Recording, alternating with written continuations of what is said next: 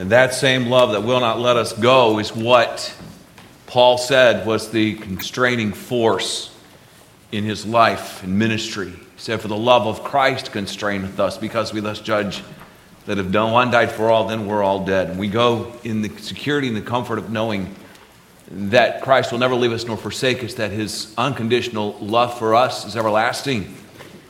But we also ought to be motivated by that same love to share that love with others. As Paul and Silas, being ordained of God and approved by those at the church, were sent out on their second missionary journey. We pick it up in in Acts chapter 17, beginning in verse 1. We'll look at the first 9 verses this morning. We know that Paul and Silas were led very clearly through the vision of the Macedonian man to head to that region, and the first city where they ministered was Philippi. And of course, we understand that what happened there, we've looked at that a little bit the last couple of weeks. You see the conversion of the Philippian jailer and his household. And then last week we saw how that Paul and Silas used their privilege as Roman citizens not for their own benefit, but for the protection and the benefit of the church and their brethren at Philippi. And when the magistrates had let them go, they pled for them to immediately depart from Philippi, yet Paul and Silas had unfinished work. They went back to the church and encouraged them, and we find this last phrase in Acts chapter 16 and verse 40, that they comforted them and departed. So where did they go? Well, they departed for Thessalonica. Let's read beginning in verse 1. Now, when they had passed through Amphipolis and Apollonia, they came to Thessalonica, where there was a synagogue of the Jews. And Paul, after his manner was, went in unto them, and 3 Sabbath days reasoned with them out of the Scriptures, opening and alleging that Christ must needs have suffered and risen again from the dead, and that this Jesus whom I preach unto you is Christ. And some believed and consorted with Paul and Silas, and of the devout Greeks a great multitude, and of the chief women not a few. So Paul and Silas leave Philippi, and they travel along the main highway. It is the Via Egnatia, actually a Roman highway, 700 miles long. Now, Thessalonica was an independent city. That is, they were part of a Greek state, but because they were actually on the side of the Roman Empire when a great battle was going on between the empire and the republic, they were allowed to govern themselves. And so they were not under direct Roman rule, but they were considered an independent city.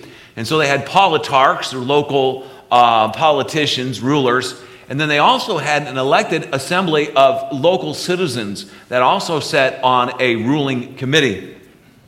They were the main city in this region, about 100 miles from Philippi, and they were a commercial powerhouse because of the geography. They were, of course, close to seaports and that sort of thing. There were military outposts and centers of commerce not far away from them. And so this was a powerhouse. Even as Josh was reading out this morning, we'll look at this a little bit later, that the word of the Lord sounded out from Thessalonica throughout all the known region. And so Howson comments and says, we see at once how appropriate a place it was for one of the starting points of the gospel in Europe. We can appreciate the force of what Paul said to the Thessalonians within a few months of a departure from them. From you, the word of the Lord sounded forth like a trumpet, not only in Macedonia and Achaia, but in every place. And so it was a strategic place. So our first point this morning in our message is that Paul strategically reaches an area with the gospel. We see that in the first 3 verses. Paul went to a major city. He did not stop to preach the gospel in Amphipolis or Apollonia. Why? Well, because I believe he knew that when we got to Thessalonica and the church was established there, that the gospel would go from that central point out. He was also looking for a synagogue, and we don't know if these other 2 cities had that or not. But Paul, under, I believe, the direction of the Holy Spirit, is making a beeline for Thessalonica, realizing it is of spiritually strategic importance. So he goes to the synagogue. And he reasons from the Scriptures with them for 3 days. And we'll look at that in just a minute. But one of the points I'd like to make is that he went to the synagogue. Not only pointing that out, that was his pattern, but that was his pattern for a couple of reasons. One is that he had a burden. He says, Paul writes to the Romans, and his brethren, my heart's desire and prayer to Israel is that they might be saved. He had a burden to reach other Jews, his Israelite brethren, with the gospel of Christ. Remember that the church started at Jerusalem. Jews were responding to the gospel. That Jews responded throughout the dispersion. And so Paul, as his pattern was, went there because he had a burden to reach his own people with the gospel. But also he had already kind of a cultural understanding. He could relate. He was a Pharisee of the Pharisees. He was under the teaching of Gamaliel. He was zealous concerning the law. He grew up in that culture, and having that background and having that culture, it was kind of an easy segue for him, or a natural place for him to start in reaching a city with the gospel of Jesus Christ. He knew how the Jewish mind worked. He knew how even the Greek God-fearers, those who were not full-blown proselytes, maybe there were some that were proselytes, but many of the Gentiles that were God-fearers, still seeking after God, but had not committed to becoming full-blown Jewish proselytes, they had a certain way of thinking. He would have understood what they had been taught. He was very comfortable within that setting. And so he went there. That was his background. That was kind of his understanding. And it was something that he was culturally familiar with.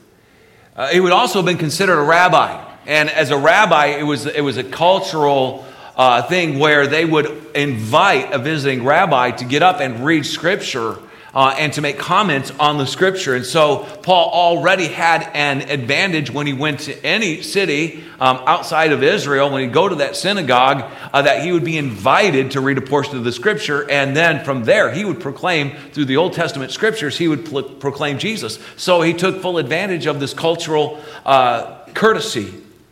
And then he engaged in spiritual conversation. Look with me, there's a couple of interesting words I want you to see here, if you would. In verse 2, and Paul, as his manner was, went in with them 3 Sabbath days and reasoned with them. And that word reasoned is the word where we get the English word to dialogue. So the idea is that it wasn't just he was preaching, but he actually engaged them in a discussion. So what would that have kind of looked like? Well, how can we do that? Well, he would have asked some questions. He would have gone in, he would have read the Scriptures. He would have propounded a thought, and he would have asked questions. He would have had dialogue back and forth. He would have engendered a discussion. But that's not where he stopped. He didn't just go in and ask some questions and get in a spiritual discussion, but that's where he started. And I'm sure that he probably asked some questions concerning the Messiah, which he knew that most of them would have been unclear at best. And it would give him an opportunity then to begin to open up the Scriptures and to be able to proclaim Christ from them. And the point is this, that he kept to the Scriptures. If you look back in verse 2, the Bible says, and he reasoned with them. He has this discussion with them, not just based on his opinions or on philosophy, but out of the Scriptures. So he would open up a Scripture, and he might get into a discussion, and I might say something about that passage of Scripture, and then he would say, well, then if that's true, if what you're saying is true, then what does Isaiah mean when he says? And what was Micah talking about when he says, or what did the psalmist mean when he says? We even see the Lord Jesus Christ himself doing that out of the Scriptures with crowds that listen to him preach, and as he's talking with the Pharisees. So Paul's following a pattern or an example even from the ministry of our Savior in that. And so he's having this discussion, he's listening, he's asking questions, but he's keeping it to the Scriptures. And then he began to explain the Scriptures. Look, if you would, in verse 3, opening. The idea of opening is to begin to explain or to expound. We need to share the gospel. I think there's also another thing with this. Not only is he opening the Word of God, but I believe he's also at the same time praying and trusting that God would open up the hearts and the minds of those in that synagogue that are hearing the preaching. You see, the Bible tells us in Luke 24, remember Luke, the Holy Spirit used Luke to write this 2-volume set of the Gospel of Luke and then Acts of the Apostles. And Luke records in Luke 24, 25 to 27, this is to the two after his resurrection on the way to Emmaus.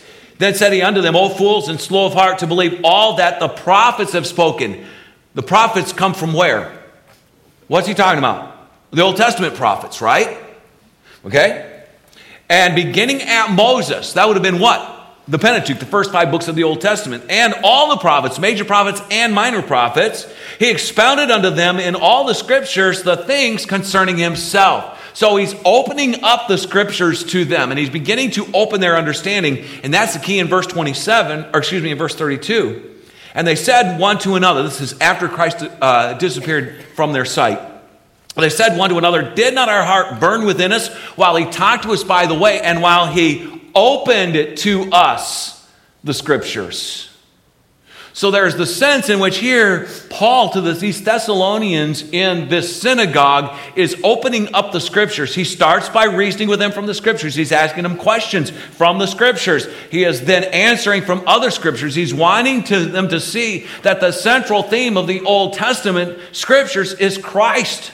Paul says, look, the law was my schoolmaster to bring me to Christ. He said, if I hadn't known the law, I wouldn't have known what sin was. If I didn't know what sin was, I wouldn't have known I'm a sinner. And I would not have understood my helplessness to attain God's righteousness and that I needed a Savior. But even the Old Testament not only tells me of the law which condemns me, but of the Savior which would come to redeem me. And so the law is my schoolmaster to bring me to Christ. So he reasoned with them, but then he begins to open up the scriptures, praying that God would open up their understanding. Even as in Luke 24, a little bit further after the two to the way of Emmaus, he does this with his own disciples in verses 44 and 45. And he said unto them, these are the words which I spake unto you while I was yet with you, that all things must be fulfilled, which were written in the law of Moses and in the prophets and in the Psalms concerning me. So Christ is again opening up the Old Testament scriptures to his own disciples after his resurrection. Then, the Bible says, opened he their understanding that they might understand the scriptures. Brothers and sisters in Christ, we need to be praying that God would open up the understanding of our unsaved neighbors and co-workers and relatives and acquaintances so that they might receive the wonderful gospel. But let me tell you something else. Though I believe that is the primary application, I believe there's a legitimate secondary application. There very rarely goes a day goes by when I get in my recliner chair in the morning with my cup of coffee or hot tea and open up the Word of God that I don't begin by praying and saying, Lord, would you open up my understanding that I might understand the scriptures? And Lord, would you open up my heart? Folks, the Bible says our heart's deceitful above all things and desperately wicked. Who can know it? Now we know we're created as a new creation, but we still have a sin nature. And you know, my sin nature, my flesh still wants to resist the conviction of the Holy Spirit. There are times when my brain wants to reason away that which I know is the truth that God wants to use to transform my life. Has that ever happened to you? Yeah.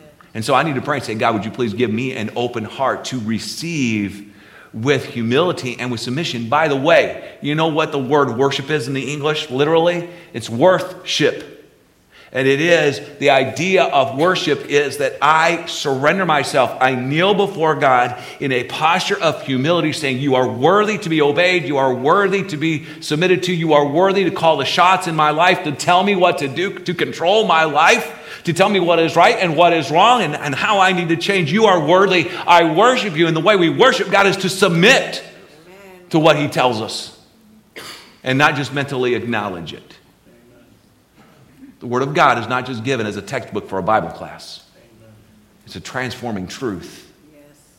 And that's the way we need to approach the Scriptures. And let me ask you, and this is not anything on you in any negative way, I just want to make you think a little bit. Did you say at any time, maybe on your way to church this morning, Lord, would you open up my understanding? That I might understand the Scriptures. Open my heart and mind that I might receive your truth, that I might see something where I have been blinded. And that I might acknowledge something that I have been resisting, that I would submit to you, that Lord, I'm opening my mouth wide. You said, open thy mouth wide and I will fill it. Lord, I'm opening my heart wide. Would you fill it with your truth and transform my life?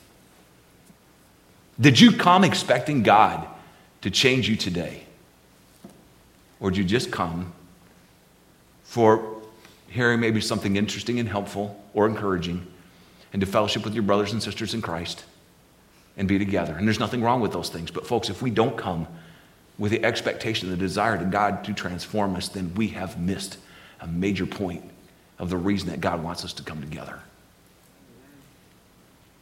In Acts chapter 16 and verse 14, what an exciting verse. We saw this a couple of weeks ago, and a certain woman named Lydia, a seller of purple of the city of Thyatira, worshiped God, heard us, and whose heart the Lord opened, that she attended unto the things which were spoken of Paul. I think that's the heart of a pastor. Lord, open my heart, open the heart of the people that you've entrusted to my care. Not just that they would be able to understand, but that they would allow you to change them. And then he opened, and then the Bible also says the word alleging. Now, the word alleging literally means to set before in order to prove. It's kind of a legal term, and so it is where the prosecuting attorney would take the evidence and he would lay out the evidence, whether that's physical evidence or whether that is eyewitness testimony or whatever it is, DNA evidence, whatever it is, that all the evidence would be laid out to persuade this allegation is true. And so he's opening the scriptures and he's explaining the scriptures and he's alleging, he's setting before them valid scriptural truth to validate this gospel that he is preaching to them. And what is it? Look, if you would, in verse 3, opening and alleging that Christ must needs have suffered. Folks, do you remember in the Garden of Gethsemane that Jesus prayed, Father, if it be possible, let this cup pass from me? But did the Father grant that request?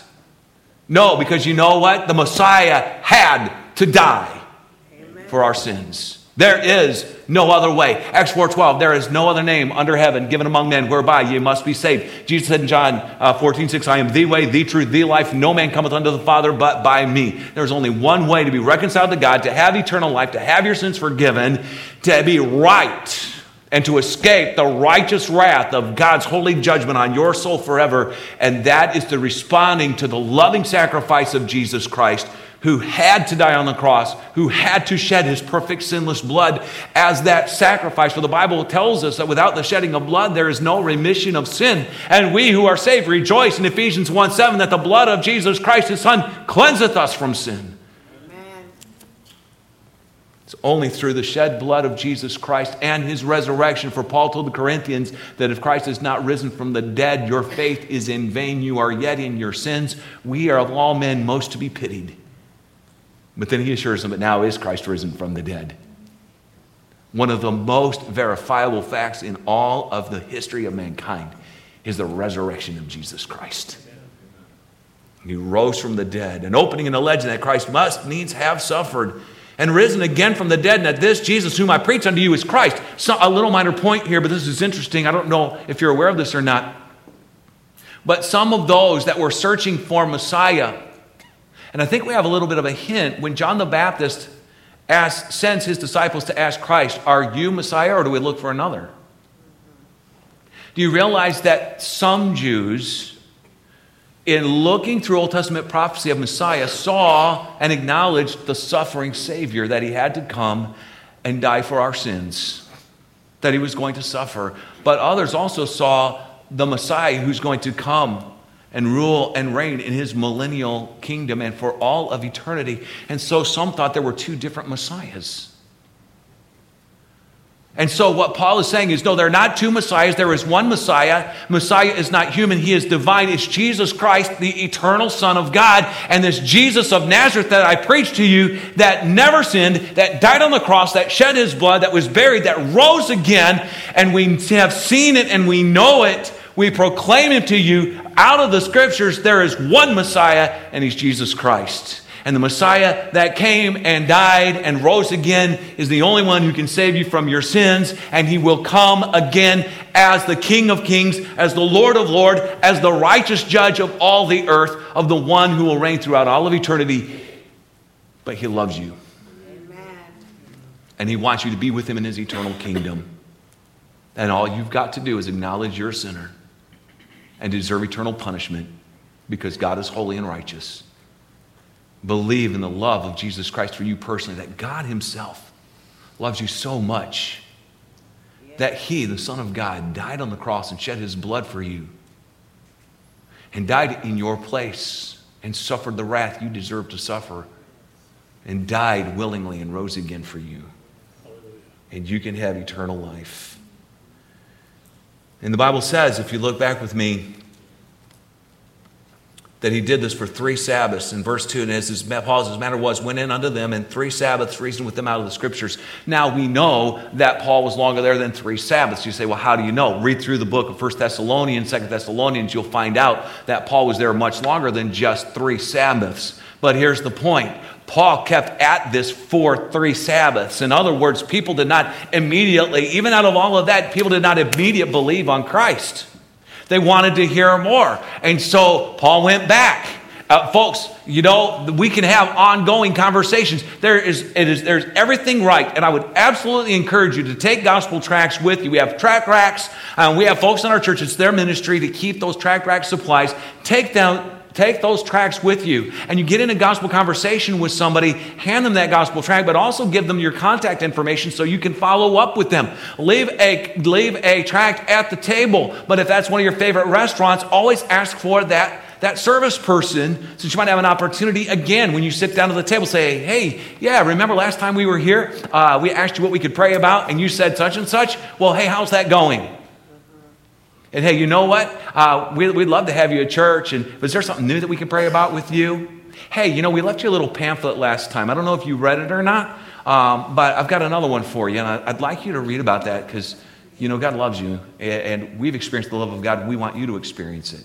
You may or may not get to say all of that, but you can express that in your kindness, in a generous tip, in leaving the gospel tract. But you know what, folks? It's not either or. It's both and. We should also go have engaging conversations at work. Some of you have gone through the Exchange, and the Exchange ministry actually has an app on it. And you can share that with somebody. You get in a spiritual conversation with somebody at work, and you say, hey, here's a free app. I want you to download this. And then I just want you to look through the first page of that. And then let's meet together for coffee tomorrow, and we'll talk about that, or in 2 days or whatever, and we'll talk through that. And you can go through the Exchange with them through that app. Or you can invite some people to come over to your home for a Bible study. And there are different ways. But folks, we need to be building ongoing relationships with people in our community for the sake of the gospel. And don't be discouraged if somebody doesn't get saved the first time you present the gospel to them. Even the Apostle Paul, led of the Holy Spirit, knowing that that's where God wanted him to go, and is preaching God's truth.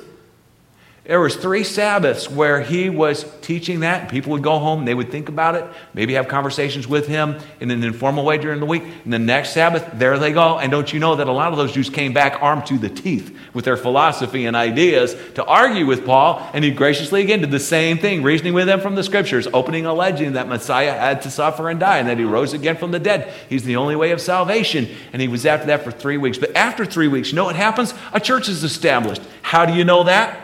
The Bible says in verse 4, and some of them believed and consorted with Paul and Silas. And that word consorted, literally the idea is they were assigned to Paul and Silas. And the idea is that they then stopped going to the synagogue exclusively, and they also started meeting as a group of believers. Now, it doesn't mean that they didn't still go to the synagogue from time to time. They may have. But what it means is they established a church, and those who had believed now are meeting together as a body of believers, as a local church at Thessalonica. And I believe that they probably still used their connections with those in the synagogue and those relationships they had, but they probably did not continue long in going back for worship services. They began to meet and worship as a church there in Thessalonica as a group. So God saves souls and establishes the church. That's the second point. We see that in verse 4. Some Jews trusted in Jesus as their Messiah. You see that in verse 4. Some of them, speaking of the Jews, believed. And then look at this. And of the devout Greeks, a great multitude, the God-fearing Gentiles. Many, and they would have, of course, been Greek. They were in Macedonia, which is a region of Greece. They believed. And of the devout, and of the chief women, not a few. And the chief women would have been either through their lineage, they had inherited a position, a powerful position of respect within the community. It could have also been through marriage or through business, like Lydia, the seller of purple. She was very wealthy. She had great influence because she was successful in business. But they trusted Christ for eternal life.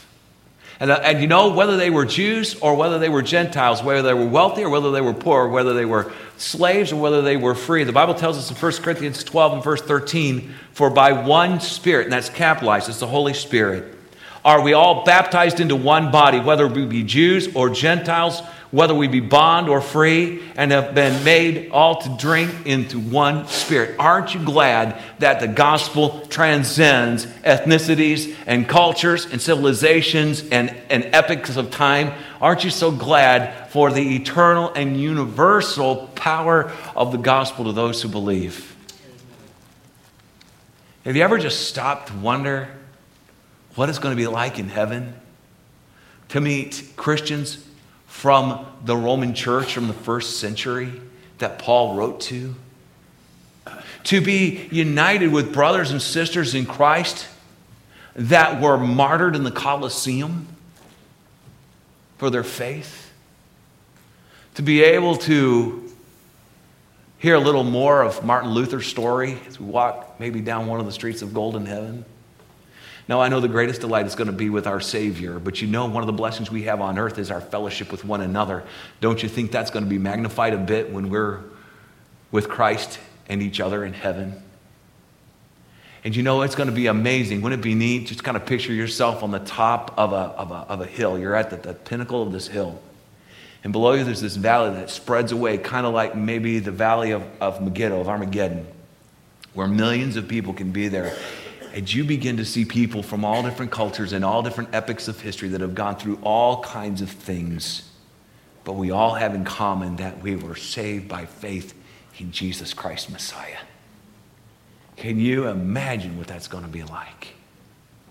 Folks, eternity for the Christian is going to be anything but boring. It's going to be so, so incredible. And to be able to be a part of that church, brothers and sisters in Christ. And then I want you to see the reality, though, and last of all, that Satan, through unbelieving people, opposes the advance of the gospel. Look at verses 5 to 9. But the Jews which believed not, moved with envy, took unto them certain lewd fellows of the baser sort, gathered a company, and set all the city on an uproar, and assaulted the house of Jason, and sought to bring them out to the people. And when they found them not, they're looking for Paul and Silas, they drew Jason and certain brethren unto the rulers of the city, crying, these that have turned the world upside down are come hither also. These are troublemakers, whom Jason hath received, and these do all contrary to the degrees of Caesar, saying that there's another king, one Jesus. And they troubled the people and the rulers of the city when they heard these things. And when they had taken security of Jason and of the other, they let them go. Their motivation was envy. Some of these rabbis, man, they were being discredited because even some of their own Jewish flock were turning to Christianity.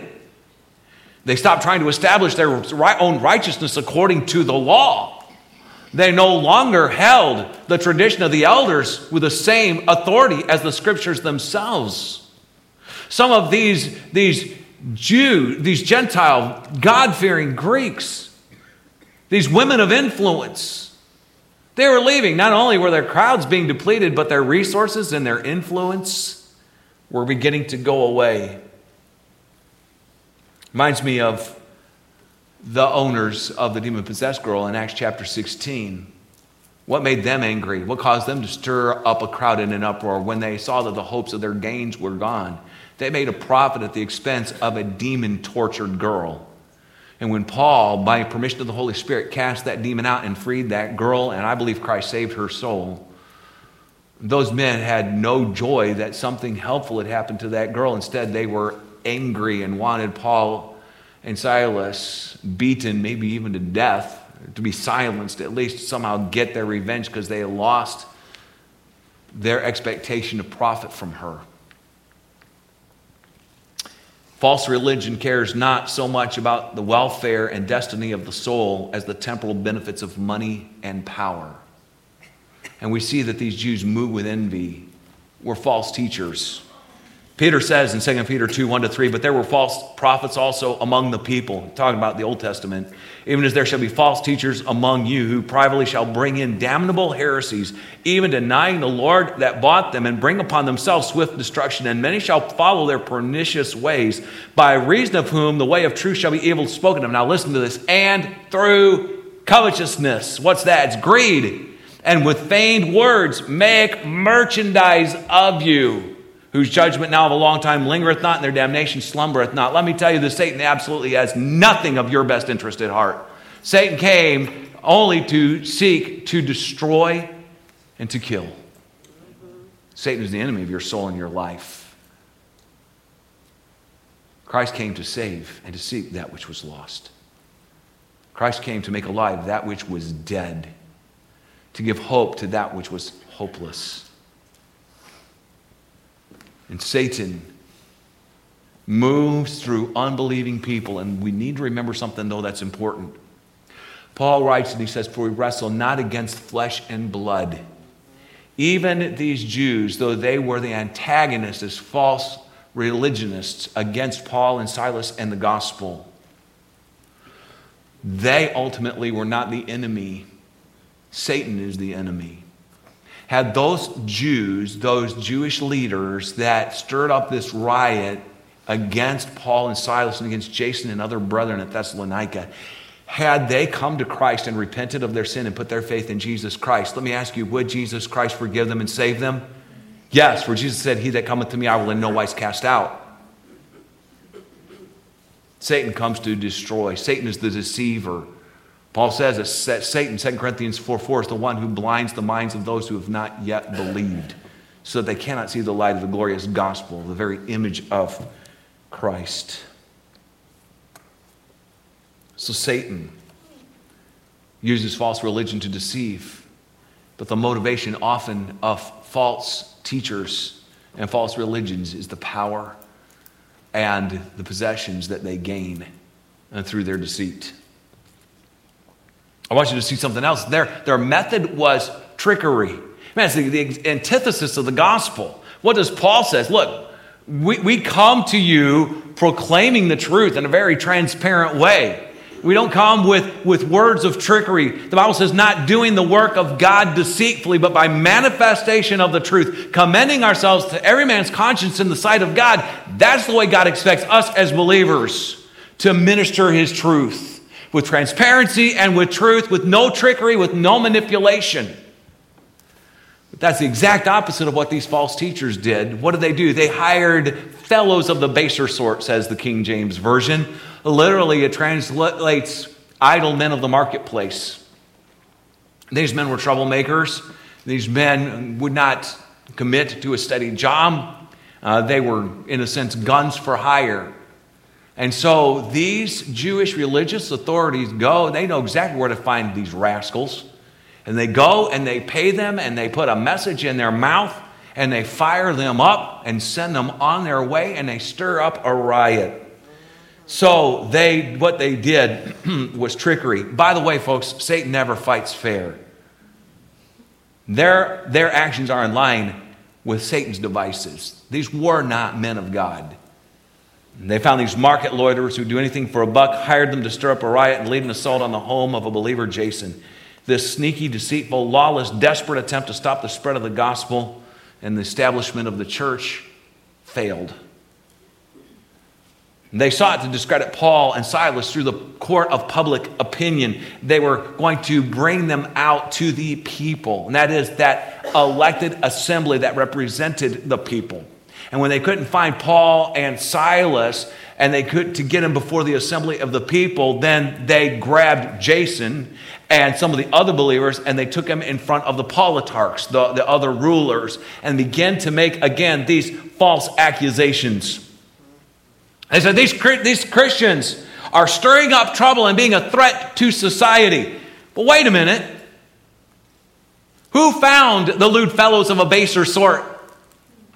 Paid them and stirred them up and caused a riot that set the whole city in an uproar. Was that Paul and Silas that did that, or was it these false teachers? It's the false teachers.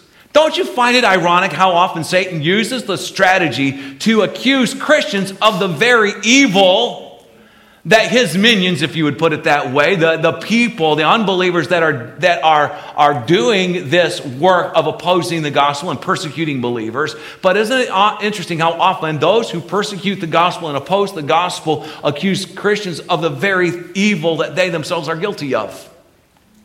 It was this crowd that stirred up the riot, that set the city in an uproar. It wasn't Paul and Silas. Paul and Silas came into the synagogue and they reasoned and they opened the scriptures and they explained the scriptures and they set before them biblical reason and proclaimed the gospel, and folks were saved. That's a good thing. They weren't starting a riot. Folks, we have peace with God through our Lord Jesus Christ. You proclaim the gospel, you're proclaiming the gospel of peace. And these Christians, they're saying, are seditious revolutionaries, threatening rebellion against Caesar. You know, this same accusation was given against the Lord Jesus Christ. That's why Pilate began to consider that the Jews might have a legitimate claim, because what did Pilate say when he first questioned Jesus? He comes back out to the crowd and he says, I find in him no fault at all. What did the Jews say? He claims himself to be a king. We have only one king, and that is Caesar. Which, by the way, was the height of hypocrisy. Most of them hated Caesar and the Roman rule over them. They were looking for a Messiah that would throw off the yoke of Rome where they could have their independence again. It's why they mocked Jesus by putting a crown of thorns on his head and a royal robe that was really a discarded rag. It was part of the Roman soldier's uniform. But they put that scarlet, ragged robe on Jesus, crown of thorns pressed upon his brow, and a scepter, which was a reed that they grabbed out of his hand and beat down the crown of thorns upon his head. And over his cross was written the inscription, the King of the Jews. Yet Jesus' answer to Pilate, when Pilate asked him about this accusation in John 18:36, was this: my kingdom is not of this world. If my kingdom were of this world, then would my servants fight that I should not be delivered to the Jews. But now is my kingdom not from hence. We also find, though, that even here, that though this would have been a very serious accusation, that these men, they dragged Jason, they dragged the believers, and they're accusing them and also Paul and Silas of this seditious treachery. There was no clear evidence given against it. One commentator writes, although the charge of treason was serious, the politarchs did not seem terribly upset, perhaps because no real evidence was presented. Some sort of a bond was demanded of Jason, making him responsible for the actions of the missionaries. And then Jason and the other believers were released. But then the text implies that there's an uneasiness among many of the populace. So they're released, they're let go. And then we're going to see next week that the brethren thought that the best course of action was for Paul and Silas to leave. And again, Paul and Silas had been there for several months. Not only do we know that the church was established, but Paul writes, and we understand in scriptural, there's scriptural documentation in the New Testament that Paul received 2 offerings from the Philippian church while he was at Thessalonica, reaching Thessalonica with the gospel and investing in these believers. Though his time was short, God did a great amount of work in what we would call a humanly short amount of time. And then Paul and Silas, of course, leave Thessalonica, and we'll see that next week, so I don't want to get too far ahead of myself. And we see a familiar pattern of the same way in which Paul and Silas left Philippi. But the point is this, that Paul and Silas stayed until, again, their mission at Thessalonica was accomplished. And then for the good of the church, for the good of the brethren, and trusting that the work that God had begun, he would complete. And folks, don't you understand that none of us are not expendable? God can do the work of God without us. Now, while God gives us life and he gives us any kind of health or resources, then God will use us and he has a mission for our life. Amen. But if we begin to think, what will this church do without me? What would this ministry do without me? Then we miss the point. We're just a tool. We're just a servant. It is God who does the work. God established this church. He just used Paul and Silas there. So what are the applications for us this morning? What do we take away? I want to challenge you, first of all, that if you have never come to understand that Jesus Christ Messiah had to die for sins and that he had to die for your sins, that the only way you can have eternal life is to understand that he died and shed his blood and suffered in your place and paid the penalty that you could never pay, satisfied the demands of God's justice, died, was buried, and rose again for you. And if you've never called on Christ as your Savior, I would encourage you to heed the message of Paul and Silas to the Philippian jailer in Acts 16:31. Believe on the Lord Jesus Christ and thou shalt be saved. You say, Pastor Todd, how can I do that? In a moment we'll stand, our heads will be bowed, our pianist will play a hymn of invitation, the associate pastors will be in the back. You can go to one of them and say, I want to know Christ as my own personal Savior. I want to receive eternal life. I want to know that when I die, I will be with God forever. Something like that. They'll know what you mean. They'll have someone take you to a quiet place, sit down, and in just a few minutes show you the way of salvation from God's Word. And you can call on Christ and trust Him and settle the destiny of your eternal soul by putting it in the hands of the Lord Jesus Christ. If you are a born-again believer, these applications. First, take advantage of the providential opportunities that you have. You know what? God puts you in whatever ethnic group you're with because there are certain cultural things that you understand. Use that to your advantage. There are certain settings and situations in which you would be comfortable when others of your brothers and sisters in Christ might not be as comfortable, that they might not be as familiar with certain of your cultural background things. It could also be a religious background. So maybe some people, like my dad, for instance, my dad was saved out of Roman Catholicism. My dad is very comfortable sitting down with a Roman Catholic person and talking and reasoning with them through the scriptures and helping them and sharing his testimony because he grew up in that whole atmosphere and understood it very well. Not that Dad can't witness and share the gospel with others, but you know what? My dad has a real affinity when it comes to witnessing to people when he find out that they come from a Catholic background, because that was the religion that Satan was using to deceive him into thinking that salvation was through good works and through a specific denomination. What is your religious background? What do you understand? How did God enlighten your understanding? What scriptures did the Spirit of God use you to show you the error of your ways and the truth of the gospel when you came to Christ? Use those to your advantage. What interests, what hobbies do you have? What opportunities do you have? It would be, for instance, let's say that there's one lady in the church, and let's say she loves quilting, okay?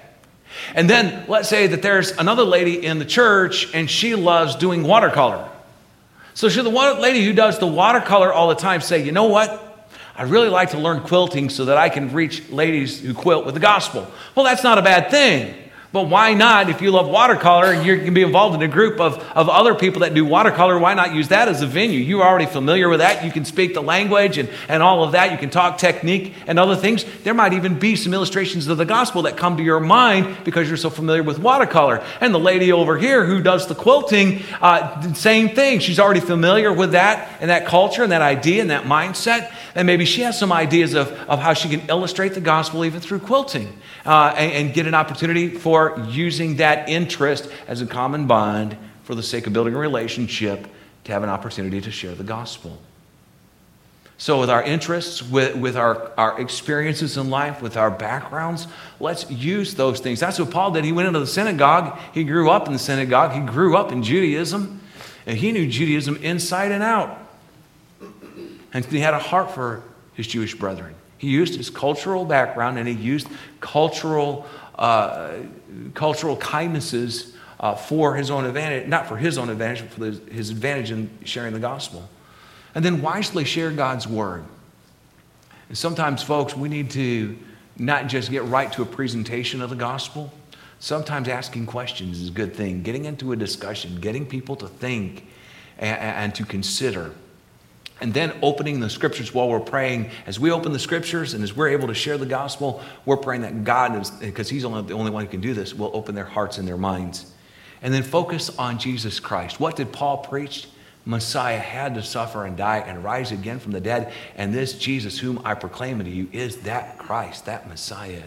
Focus on Jesus Christ. It's not that when somebody asks a legitimate spiritual question that does not exactly have to do with the gospel, that we just ignore that or brush that to the side because we want to stay on point. We can address that, but we never want to get so sidetracked from that we don't get back to Christ and bring a person's focus back to Christ, because Christ is the way of salvation. And then just like we see here, just like we saw at Philippi, we should expect mixed results. Some are going to believe, some are going to reject, some are going to oppose and persecute. But don't forget, some believed. A church was established. And from this strategic city of Thessalonica, the word of God went out, not just through Macedonia and Achaia, those two regions of Greece, but throughout the known world from Thessalonica. The amazing things that God did in that church because God established and God built that church. Don't you want to be in on what God is doing? Don't you want God to use you? I do. Is there something that might be holding you back as a believer that you need to commit to God today so that you can be a part of what God is doing? If so, then would you make that right with the Lord? If you're a believer today and there's something in your heart and life that's going on and you'd like someone to counsel with you or pray with you from the Word of God, we'd also invite you to go back to one of the pastors at the back when we have our invitation in just a moment and get that help that you need and ask somebody for that help. Shall we bow our heads for prayer as we get ready to begin our time of invitation? Our Father, we are so thankful for the work that you did at Thessalonica through Paul and Silas and the team. Lord, we know that you're the one who accomplishes the work, but you use us as instruments. Lord, may we be vessels fit for your use. May we be vessels of honor. And though we're not perfect, may we be clean. And may we be tender and teachable and changeable. Open our hearts and minds for the truth that you have for us, and open the hearts and minds of those with whom we can share the gospel. Prepare them, and then give us the boldness and the love that would move us and constrain us like it did Paul to share the gospel with others. Father, for those here today or that are watching by way of live stream that have not come to put their faith in your Son, the Lord Jesus Christ, the only Savior, may this be the day when they would acknowledge to you through prayer that they have sinned and deserve eternal death, but understand that you suffered, Lord Jesus, and died and paid the price in their place. You rose from the dead, and would they call on you through prayer and accept by faith your gift of everlasting life today. May those of us who know you as Savior, may our hearts be open and receptive to what you have for us. Transform us through your truth. And Lord, help us to learn from this example in Thessalonica and how we should share the gospel and what we should expect, knowing, Lord, that someday we're going to stand before you and give an account. And Lord, enable us now through the work you're doing in our lives, even this morning, to be able to stand before you at the end of our life in your very presence, give that account, and then hear you say, well done, thou good and faithful servant. Lord, we know it's all of your grace. May we submit. May your truth, through the power of your grace, transform us today. We ask in Jesus' name. Our heads are bowed.